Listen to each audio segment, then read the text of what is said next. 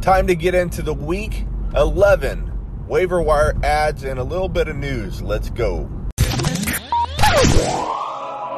You're listening to the Fantasy Football Show.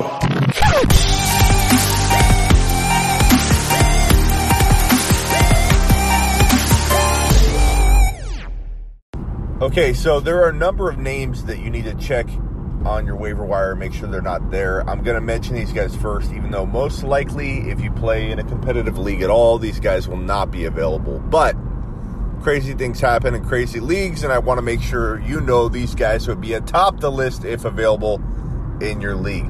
Darius Slayton, make sure he's not available. Hollywood Brown, make sure he's not available. I'd put Hollywood Brown above Slayton, even though Slayton looks really legit and amazing. Hollywood Brown is the number one wide receiver for his offense. He's got Lamar Jackson throwing the football to him. He is an amazing wide receiver 3 to have on your team the rest of the way.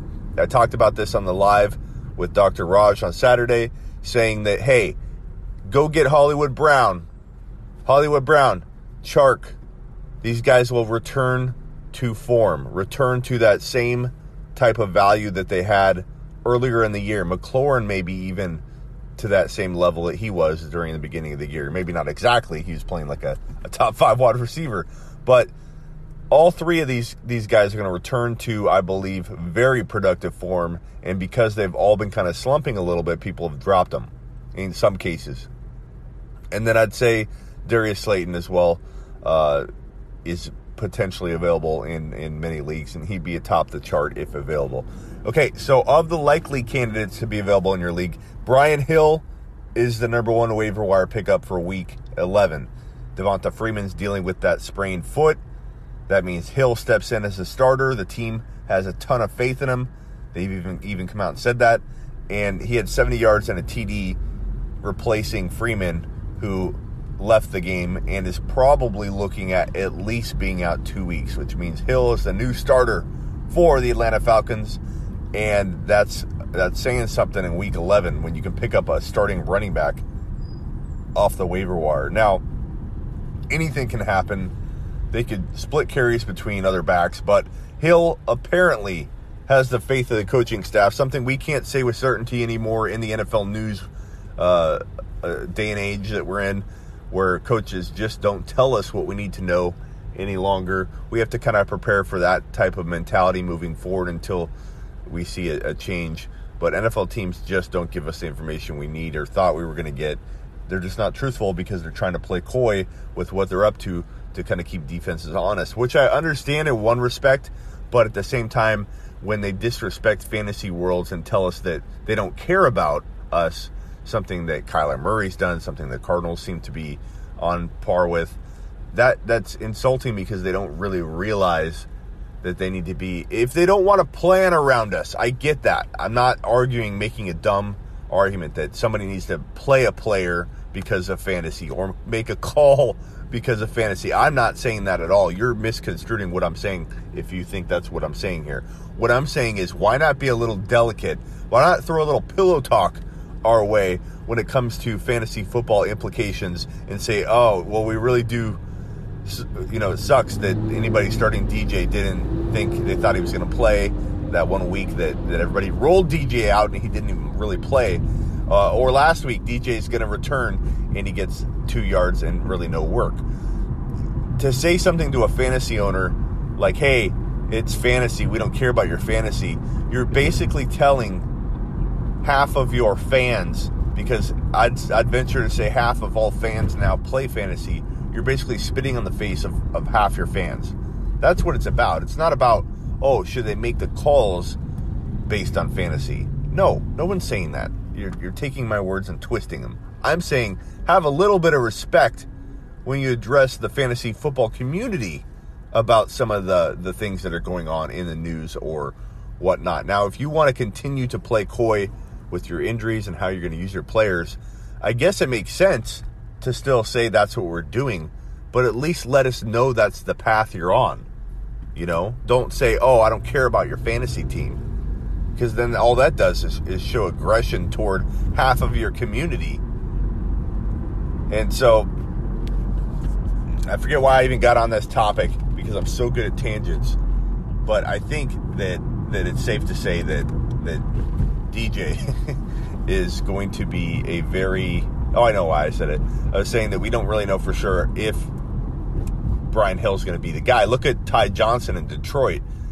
Set up perfectly to start games, get tons of carries. Same thing in Miami. And neither one of those running backs delivered or did anything.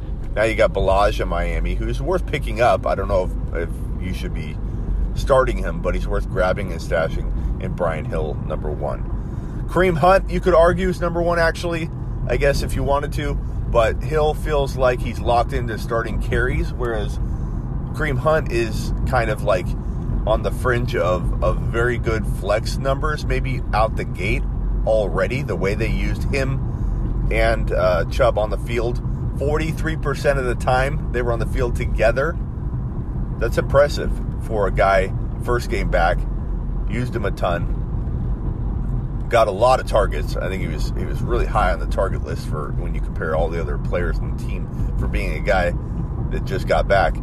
But let's put the but in there and preface this thing and dress it up with a bunch of prefacing. Chubb is not losing his job unless he gets hurt. And I don't even know that he'd necessarily lose his job if he got banged up for 2 games. I'm not saying that either. But if Chubb gets hurt, which there's a decent chance of, given how aggressive of a runner he is with his knee and injury history, which some would say he doesn't have one. I get that argument too. Everybody's allowed to get hurt, but he had one of the most gruesome leg injuries ever.